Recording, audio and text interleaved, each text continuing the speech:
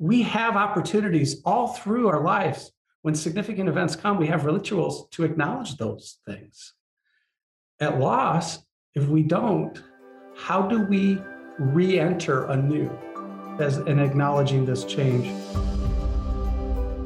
The Shepherd and the Shrink podcast can only happen with your support. Please go to patreon.com, search for the Shepherd and the Shrink podcast, and find all kinds of cool stuff that we have in store for you. You can build the heart of a lion with a strong mind and spirit, because a lion's natural state is one of safety through courage, strength, and power. Hi, I'm the Shepherd and Pastor, Dr. Matt Hook. And I'm the Shrink, Dr. Marty Fletcher. This is the show where theology meets psychology. Or mental health meets spirituality. Welcome to the Shepherd and the Shrink podcast. Well, good afternoon, Marty Fletcher, the Shrink. Good afternoon, Matt Hook, the Shepherd. And I want to welcome our special guest today, who is Karl Jennings. And we were trying to make a joke. Karl is actually the owner and one of the leaders of Borek Jennings Funeral Homes. And what's the name of your other company that you have? Well, we have a couple. We have a training company called the Acute Loss Center, and then we just recently started up a company called My Funeral Friend. The Acute Loss Center is what I'm really excited for us to talk about. But we were trying to make a joke like the Shepherd, the Shrink, and we are trying to think of a shoe word. And the only one we could come up with was the shoveler. Oh man. And it's been a lot of years since I had a shovel in my hand, I can tell you. I'm sure. I'm really. And it was that one trip up north many, many years ago when I was like 25. We had a burial in Paradise, Michigan, at a cemetery that hadn't had a burial for 7 years. And I couldn't find someone to dig the grave.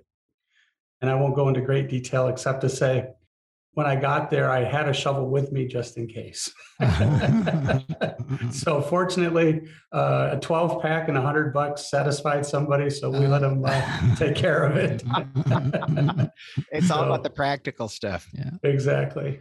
Well, one of the things that has been really, really cool, and Karl's an old friend, and something that he drew on a napkin for me about 18 years ago had to do with how to help understand what goes on when we hear about the loss of somebody's life, or when we hear about a loved one, or when we hear about a friend who lost a parent or a grandparent or any kind of loss.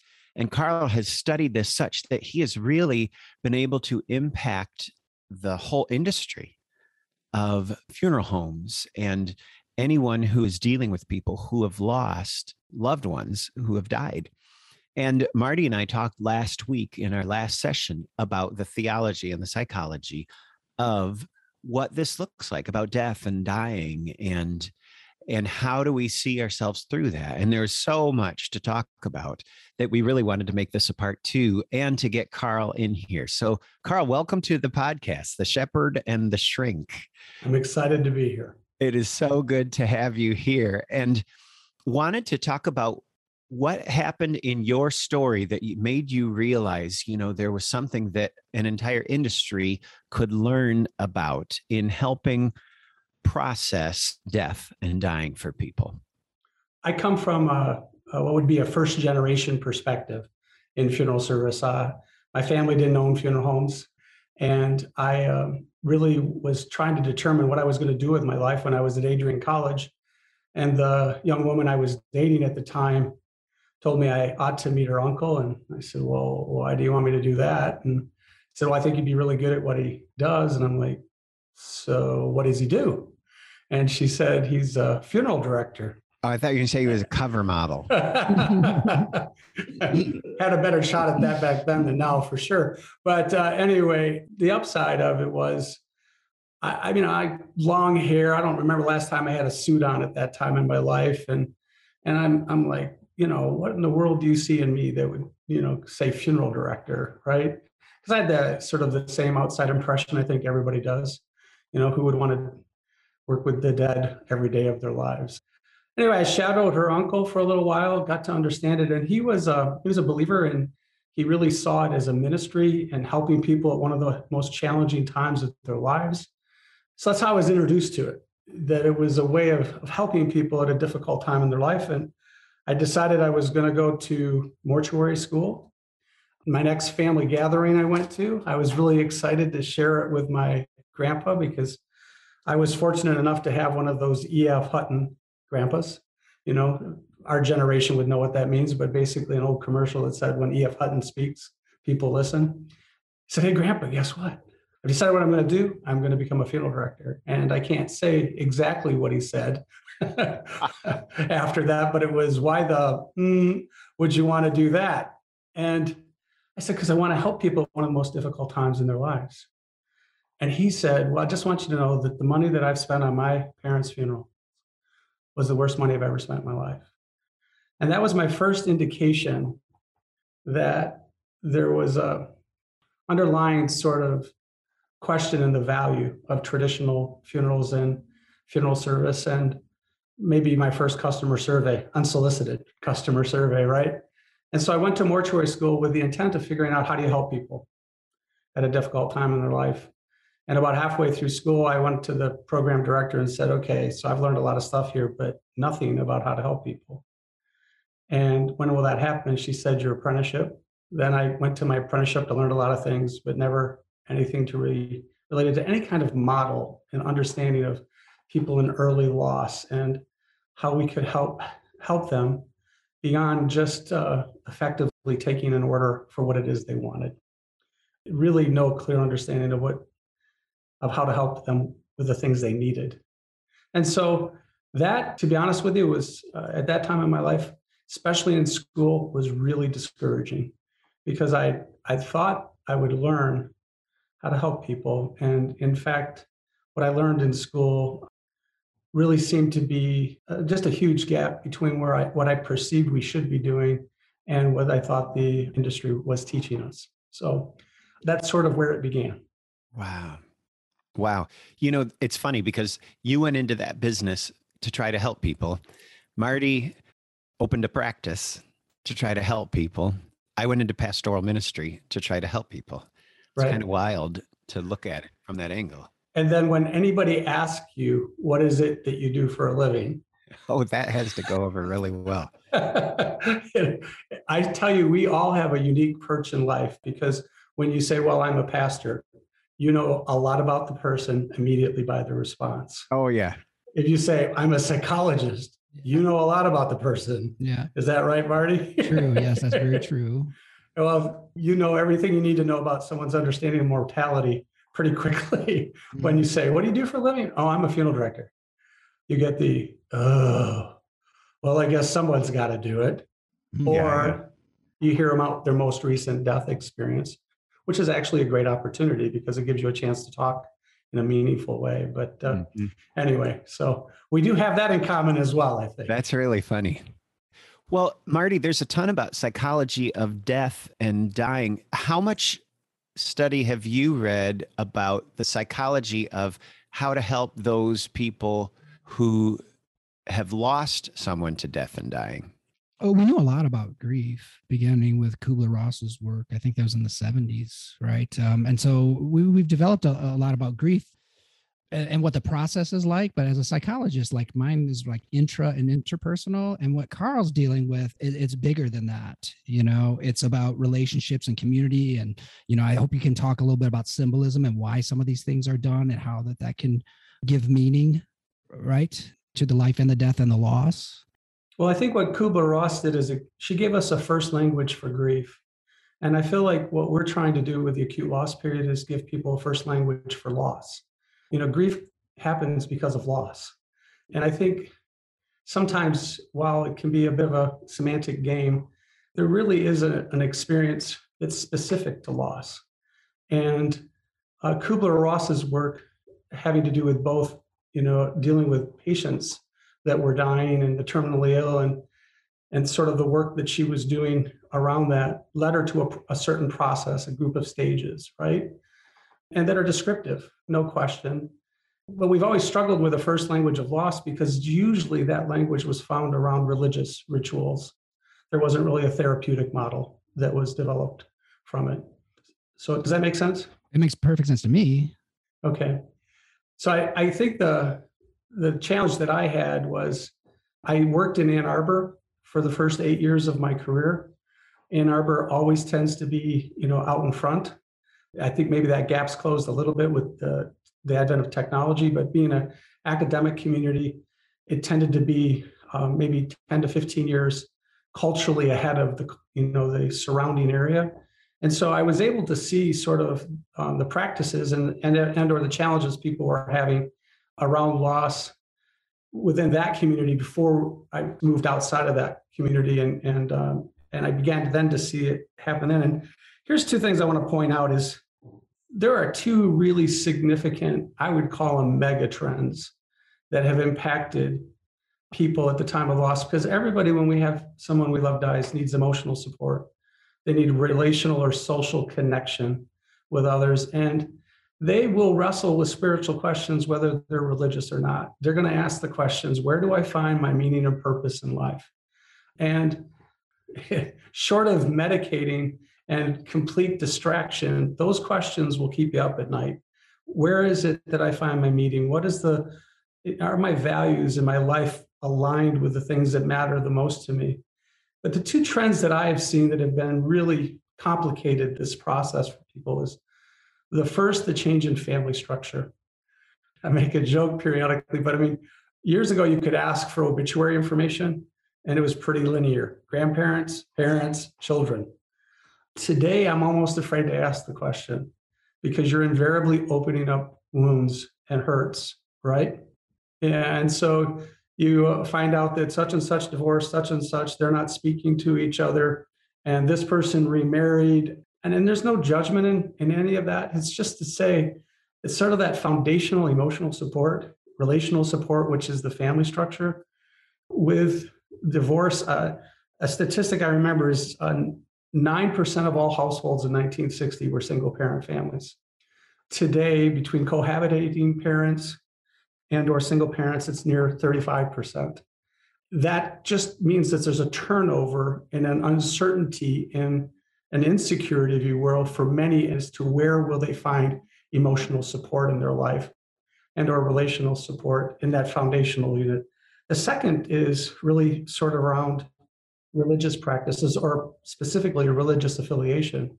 And that is when our loss practices were primarily religious-based rituals. Well, when we have now upwards of 30% of the culture who is religiously unaffiliated, that means you have people walking in the door with no idea of really what to do because their practices of the past don't seem to apply or they're not even considering them. And so it's those two things that I see in the culture where people get their emotional, relational, and spiritual support that are in huge flux or transition. And they're trying to scramble to figure out what to replace past ritual with in our current times. The evolving of that is where I felt the gap in my own ability to communicate and educate people. And through a lot of study and through a lot of experience, finally came across the model that I think helps people understand from a more therapeutic perspective, sort of the process that people go through in early loss and how they can be intentional about how they choose to gather and connect with people, to reflect and to celebrate, and to make the loss real in their life. And Marty, I listened to the last podcast, and you said you were with your dad. Yeah. When he died. Yeah. And I heard you talk about both of your experiences of being with the dead when that has happened. And I've been in that place too. It's surreal. It's sacred. Yes. Good word. And it's a little scary, even for some. Early on, first time, maybe, second time, maybe. Yep, I agree with all of that. Sacred is a great word. Yeah. I remember for me, the mystery of the notion of this was our temple and our spirit leaves the body. The first time I was with somebody that died, that was so incredibly obvious. We are not our bodies, right? And the part that lives on in people's lives, even though we miss that connection, the part of us that lives on in those we love has nothing to do with our body. It has to do with everything to do with the bonding, the love, the memories that we connect with that person, and their ability to give and share life with us, right? Those things stay with us. So with that said, for those who don't participate in a time of seeing, I have seen through the years that when they're not present and they hear the news only, you're familiar with how the brain works much more than I am. But we have a neocortex, right? And then a more primitive part of our brain, the limbic part of our brain. When we hear the news, but we don't see the person, what I see people doing is rationalizing. They haven't yet internalized the loss, and they find ways, they're looking for ways to try to make it real. And unfortunately, for people, there aren't a lot of ways to do that outside of being present with the person. From my experience, there's lots of ways to do this, whether it's at a home with somebody or a hospice or a hospital. Because as human beings, we're physical, we're emotional, we have senses that inform, instruct us. There's part of us that needs to engage all of those and the reality of what's taking place in order to absorb it into ourselves. And I think a lot of people are fearful if they do that somehow they're going to be overwhelmed, but they're avoiding the very thing they need to do in order to be able to deal with their loss. I once had a mother say, well, I don't want my 12-year-old son to see their grandfather because it's going to make him cry. And I asked her the question, when was the last time you cried and you didn't feel better afterwards? I mean, if you don't fight it, I always have to say that too, because sometimes people will be trying to control that, and that takes an enormous amount of muscular tension, and you don't get the peace that comes. But if you just let it flow like that, you're exactly right. It gives us some relief, and it activates the parasympathetic nervous system. Right, exactly. It's that rest, peace, digest. I'm safe, like a safe. And that's actually the first emotional need that we have, is this sense of building anxiety, because this, everybody lives sort of on a spectrum of emotional well-being, a sense of security, and or at the other end of the spectrum, a high sense of anxiety or fear. And at any time in our life, we might be floating back and forth across that spectrum. And then all of a sudden, death interrupts that. And depending on where it finds us on that spectrum, it can be very upsetting, very distressing. And what we want to do is move back to that place where we feel secure or safe again. And when we push those emotions away, where we try to suppress it, what we're doing is we're feeding that sense of anxiety, that sense of fear, and we're draining ourselves of energy trying to keep up with keeping that down. Yes. Leads me to a question. Marty, how much anxiety is tied in with fear of death itself? Okay. I mean, mileage varies on individuals, there are individual differences. But what I find is this: most people don't fear death because they don't believe it's going to happen. Right? They just don't think it's going to happen to them. So they're not facing that anxiety, really. That's why in the Christian practice of memento mori is very valuable. That's in some other traditions too. Just remember your death. If we were to live today like it's our last day on earth, we would get down to our core values. That's how death and loss can be transformational, right? I like to say there's almost never greater clarity in your life in the hours and the days following a tragic loss of some sort. All of the superficial stuff pushes us to the side. We had an incident about a week or so ago with a common friend where an emergency arose. And I want you to know, my schedule was pummeled that day. I didn't have time for anything.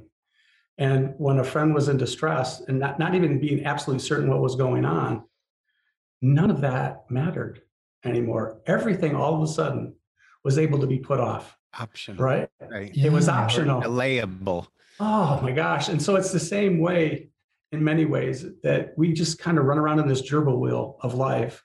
Just keep going, keep going. Death stops the wheel. We fall on our face. Yeah. We stand up and we go, what am I doing? And it really causes us to reflect, I think, on three things. It causes us to reflect on the life of the person we knew. We think of those things, it is true.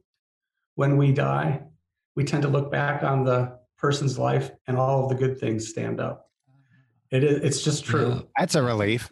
I have hope. I have hope, right? But the good things stand up. And those good things are gifts. Those are gifts. And those gifts are given to us for the moment when they're not there. And they form what we come to understand as their legacy in our lives.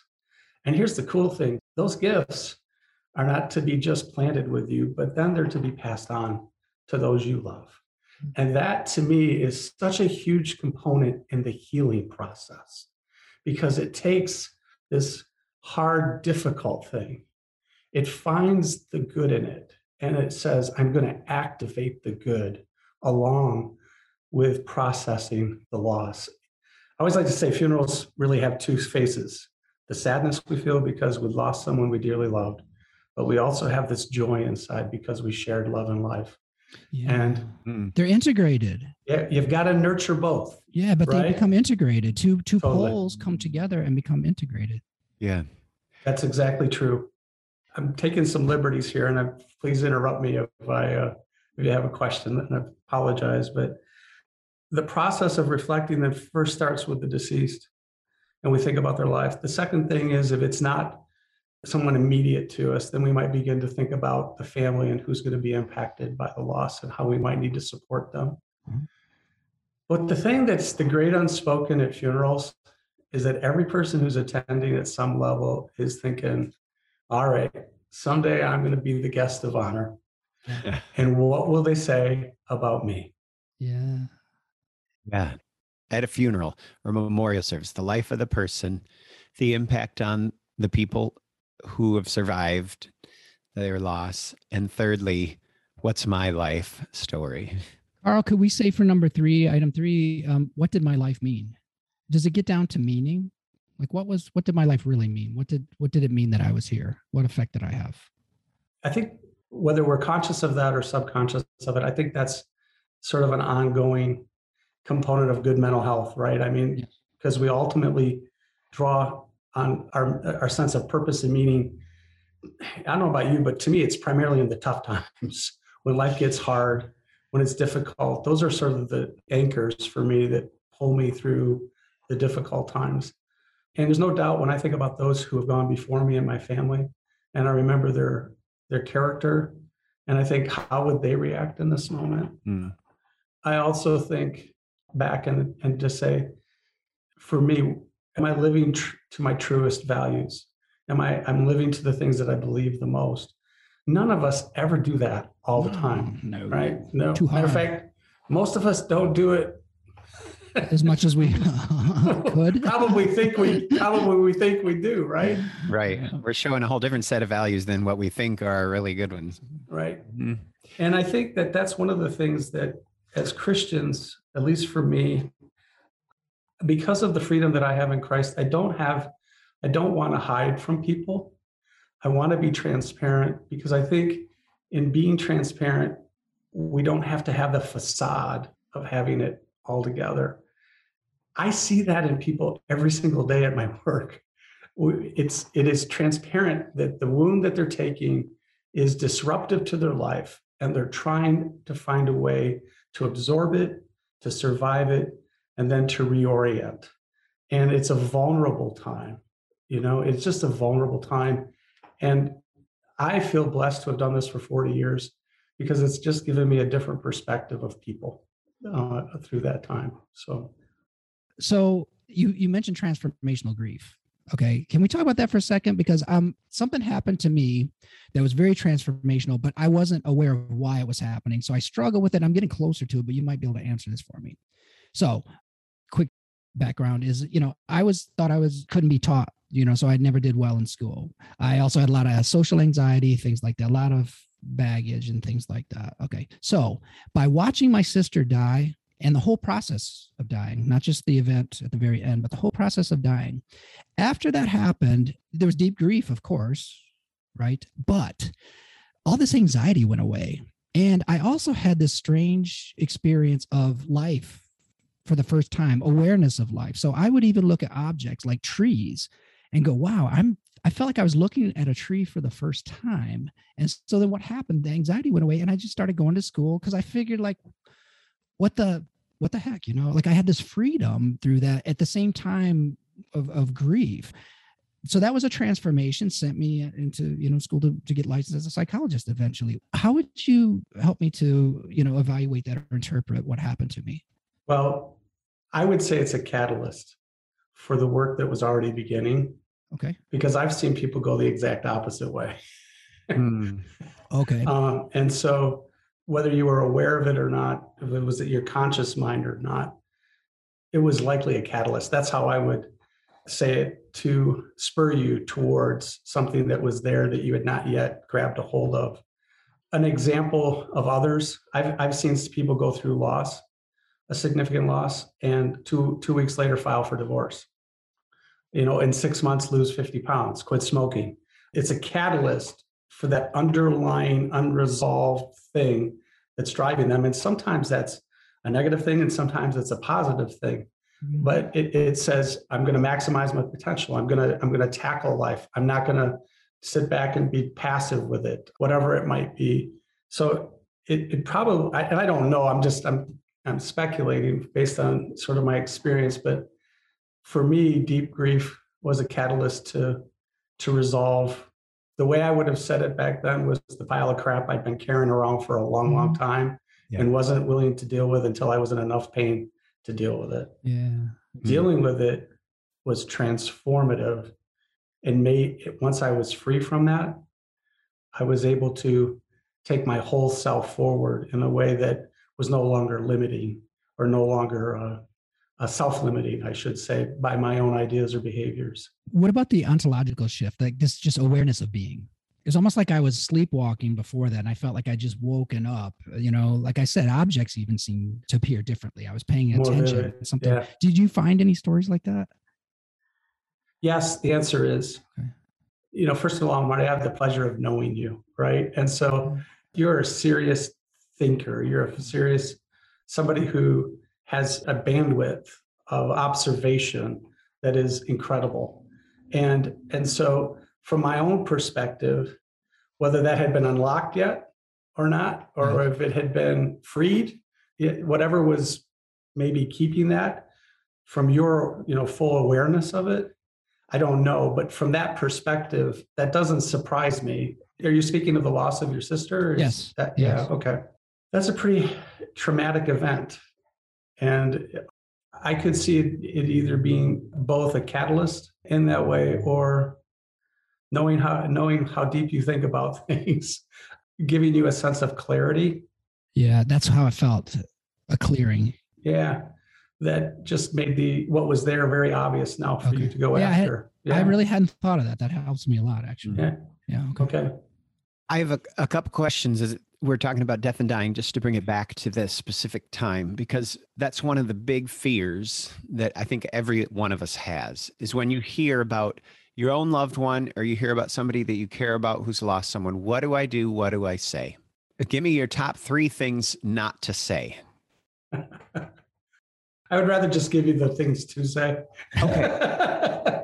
I'm sure you've heard of both. Well, I've probably done them all too. So, I'm sad with you. I mean, that's at the end of the day, you can't fake that for people. I can't say I'm sad with you and not mean it. I really believe that anybody around somebody who's had a loss in their family is trying to figure out how to, what I call, appropriate their empathy, right? And so we do that every day. I mean, we get lots and lots of messages are appealing to our empathy. But when we hear somebody that we know has had a loved one that has died, almost immediately we wonder, when am I going to see them again? Should I reach out to them? I want to make some kind of connection to them. And depending on what families choose related to services, et cetera, there may be a time and place to do that, and or the time and place may be whenever they run into them next. But they've got this little mental marker in their head that says, next time I see them, I got to say, I'm sorry to hear about your dad or your mom or your sister, whoever it might be. So those are things that are good to say. I'm so sorry. Yeah. I'm sad with you. I like that because you know what? That's the most important. One guy, one of my friends, I was only 17. he just put his hand on my shoulder, and I could feel it. I could see, I could sense it, that was genuine. And I remember that to this day. That was, I think, the single most important thing that anyone did during that time. Wow. Human touch, huge. And with the genuine, like you said, you can't fake it. I knew he was suffering with me in that moment. At least he was feeling for me. Mm-hmm. And so for most people, they need to have the question in their mind answered: what happened? We hear the news, but we don't know what happened. So if somebody had an unexpected death, heart attack or whatever, and there was no anticipation of it, well, then I have a different sense of how I should apply my empathy in caring for that person. It doesn't mean that I don't reach out to them. It doesn't mean I don't speak to them. It just means that when I find out the story, I now know how to appropriate my empathy. So is it okay? It's just to put it in layman's terms. So is it okay? So, oh my gosh, I'm so sorry for your loss. I'm sad with you. Is it okay to say what happened? Sure, absolutely. 2 stories people need to tell. The easiest one is what happened. The second hardest one is how are you doing? Mm-hmm. Right? Because that's in order to know how to connect with you empathetically, or that if you're open to that, I have to ask, so how are you doing? If you're not comfortable answering that question, you'll signal to me by saying, well, I'm doing okay. And as a human, I know that's, well, if you ever need anything, just don't hesitate to give me a call. And they never call. Right. And they never call. Or they can say, you know what, this sucks. And now you're going to be one of the people they're going to choose to connect a little deeper with. But what you've done is you've cared enough to acknowledge the loss, and you've invited yourself to share that loss by asking, how are they doing? Their choice then is to include you in that or not to. And there is no judgment in this. Some people are able to, some people are not. Sure. So the idea is, okay, oh my gosh, somebody posts on Facebook their picture of their dad. First of all, oh, I'm so sorry, for you to just simply acknowledge it and not skirt around it or something like that. To be able to say, I just heard about your dad dying. Do you say the word dying or passing? I would always acknowledge what it is, which is dying. Yeah. I'm so sorry. I just heard your dad died this past week. So it's okay to say died. It's okay to acknowledge it, because chances are they want to talk about it if somebody gives them a window.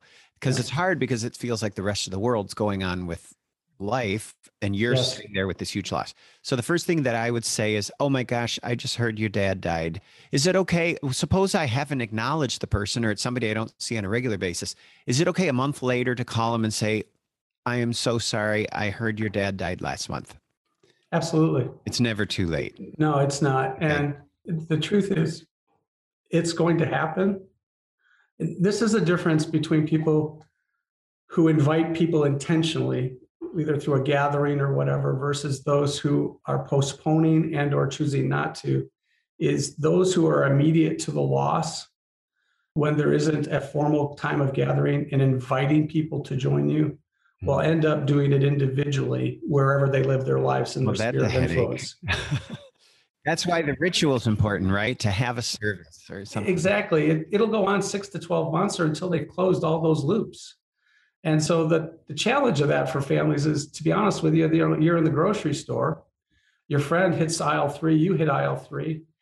And as you're looking at your cereal, they walk up to you because they love you and care about you, and they want to get this mental marker removed from their brain. They're feeling guilty, probably, if they weren't right. And they say, oh, I'm so sorry to hear about your dad. And you want to talk about that in the third aisle of the grocery store 6 months later, right? Well, you might, and you might not want to. But the truth is that for everybody who knows you and cares about you, they have that little mental marker, and they're trying to find out, are you going to give me permission to cross the barrier and to connect with you? And I tell you, that's the second need we have. They're connected, but I separate emotional needs because that has to do with more with security and a sense of well-being emotionally. The second need really is the spectrum between isolation and belonging. And there is nothing in my mind more powerful for families at the time of loss than feel a sense of connectedness and belonging within a family, within a community, etc. It's as if we're sort of saying, while something significant has changed in your life, not everything is changed. And you're not going to face this loss and this grief alone. We're going to be here with you for the journey. The people that I get most troubled for that we serve are people who isolate themselves from the time the loss happens. Many never really re-enter socially their lives thereafter, especially older widows or widowers. And that's one of the reasons why we have widower, grief groups and things like that, because we want to help facilitate connection. Mm-hmm. So when we think about emotional needs, it's really, what are we going to do to nurture our sense of emotional well-being and security and anxiety? Relationally, it's isolation versus belonging. And then the last thing would be our spiritual needs, which has to do with our sense of hope and meaning, both in loss and life, or a growing sense of hopelessness and despair, and as the opposite. And the thing is, life doesn't find us neutral on any of these. When death happens, it happens. It can push us in one direction or another. And ritual has always been there. The ritual of seeing, gathering, connecting, reflecting, and celebrating in some format has always been there to support the emotional, relational, and spiritual needs of people at the time of loss, and to sort of be proactive in the moment with that. Yeah. Karl, how important is public acknowledgement? What do you mean by that? I mean, people gather together for that purpose to acknowledge and mourn the loss and support. My opinion? Yes. It's the singularly most important. Okay, because I thought so. Yeah. There are so many things that are going on for people at this time that are healthy for them, to give them an opportunity. But for instance, one of the big transitions is you have never spoken of your loved one in a past tense to anyone. Good point. Right? Wow. And all of a sudden you're saying, well, my dad used to. Mm-hmm. Wow. My dad was. The widower or the widower says, my wife was, or my wife used to. And all of a sudden, there's this change in social status and social positioning for someone. And it happens subtly, but it's pretty profound, both in their most intimate relationship, right? And then how they present themselves into the community. We have opportunities all through our lives. When significant events come, we have rituals to acknowledge those things. At loss, if we don't, how do we re-enter anew as in acknowledging this change? I talk about this in my book, When We Must Say Farewell, in the connecting section quite a bit. And I talk about watching lots of widows through the years and widowers, but this notion of physically being present with their loved one, the deceased loved one, they touch them, and those hands that used to be full and strong are now arthritic and bony, right?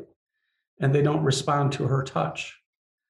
She kisses him on the cheek, and that cheek that used to be full and square jawed is now, you can see, somewhat emaciated.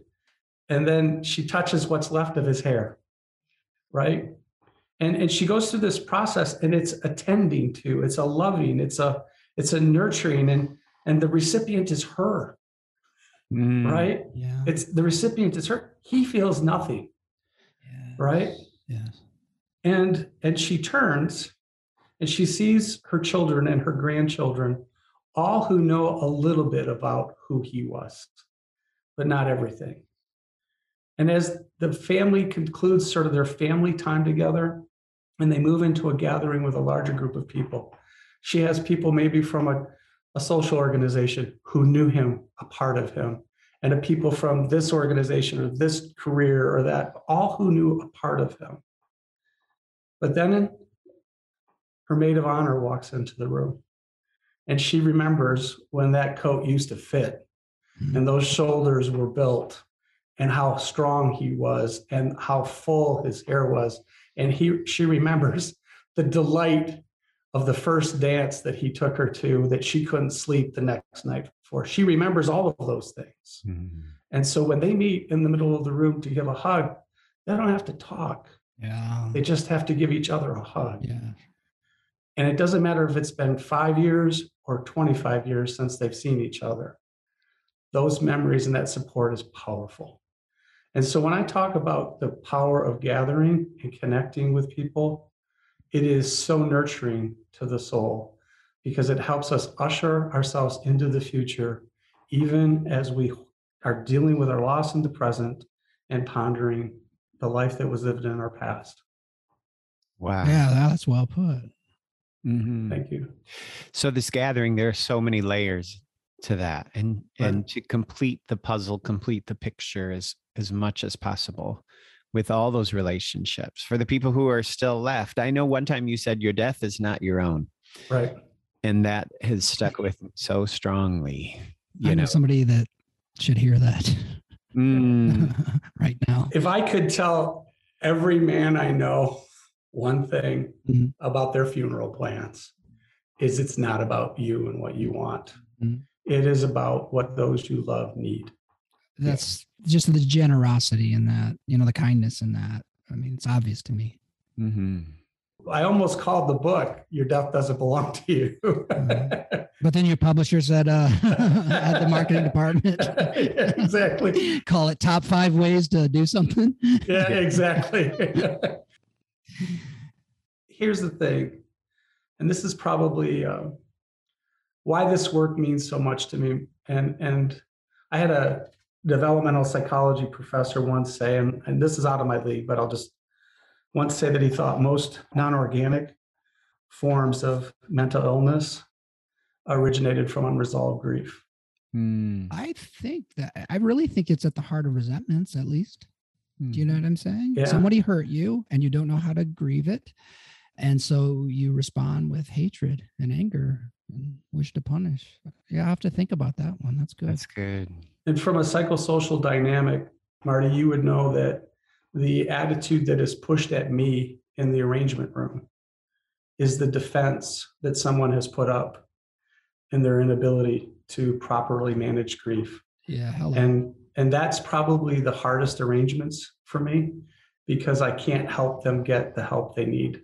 And you're telling us, right, and you're telling us it's because they won't surrender to the reality and feel that sorrow. Is that Exactly. Okay. Exactly. Yes. But what motivates me is that I get a chance, because death is one of the few times when the culture stops and says what really matters. Mm-hmm. Right? And so we have a chance to help people deal. If we can teach them to deal with the loss of a loved one, they'll apply those truths in other areas of their life.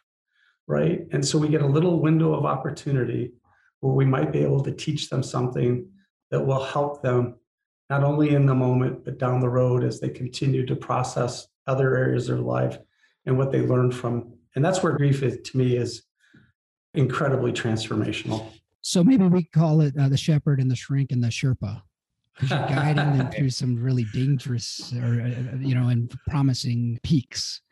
Perfect. I'll take that. All right. Mm-hmm.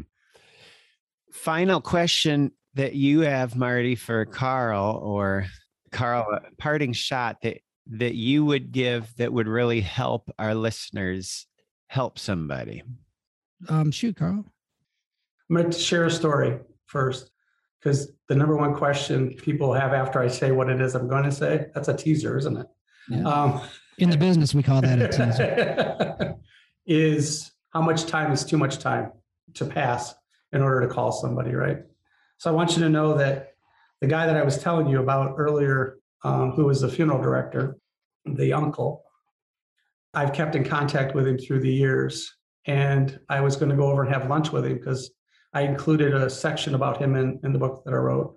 And I wanted to get his permission, number one, and number two, to share it with him a little bit. And I knew he'd be fine with it. But what I'm not sharing with you is that his 12-year-old daughter had been killed in a tragic accident while the family was on vacation. Actually, when I was dating his niece, and I was participant in the funeral and was the third car in the funeral procession. This guy was so well thought of that when you drove through town for the funeral procession, people came out on the streets to witness the procession for his 12-year-old. Anyway, so we're 30 some years later, and I'm going to go over and have breakfast with him, and I sit down with him and I say, hey, I just wanted you to know I was thinking about Kimberly today on the way over here. And you remember how she used to boom, boom, boom, boom, boom. And he got these huge crocodile tears. And I said, in the moment I'm thinking, stupid, stupid, stupid, right? And I said, I'm sorry, I didn't mean to upset you.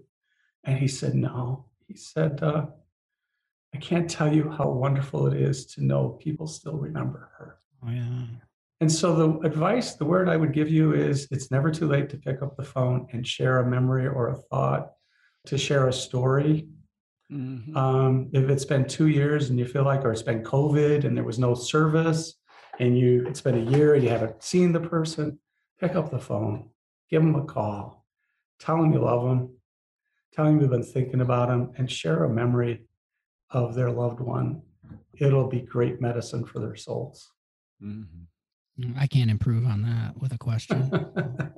To use the person's name is such good medicine. Yeah, absolutely. Wow.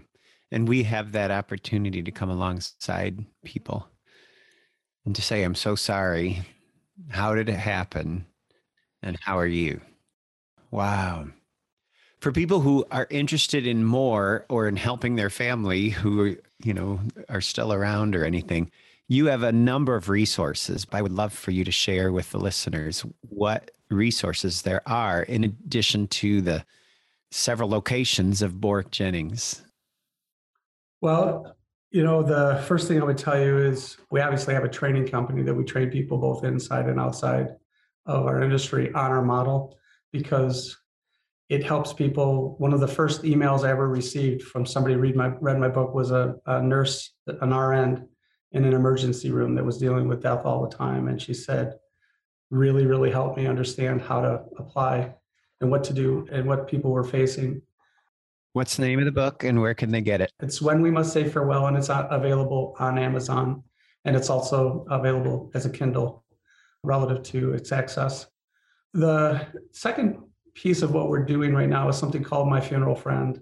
And it's really a consultative relationship with people we don't provide services, but it allows us to expand the influence of our model without having to be a part of the delivery side of it for people. In other words, to help them make the best decisions they can make by giving them the best of information available to help themselves and their family. And that's myfuneralfriend.com.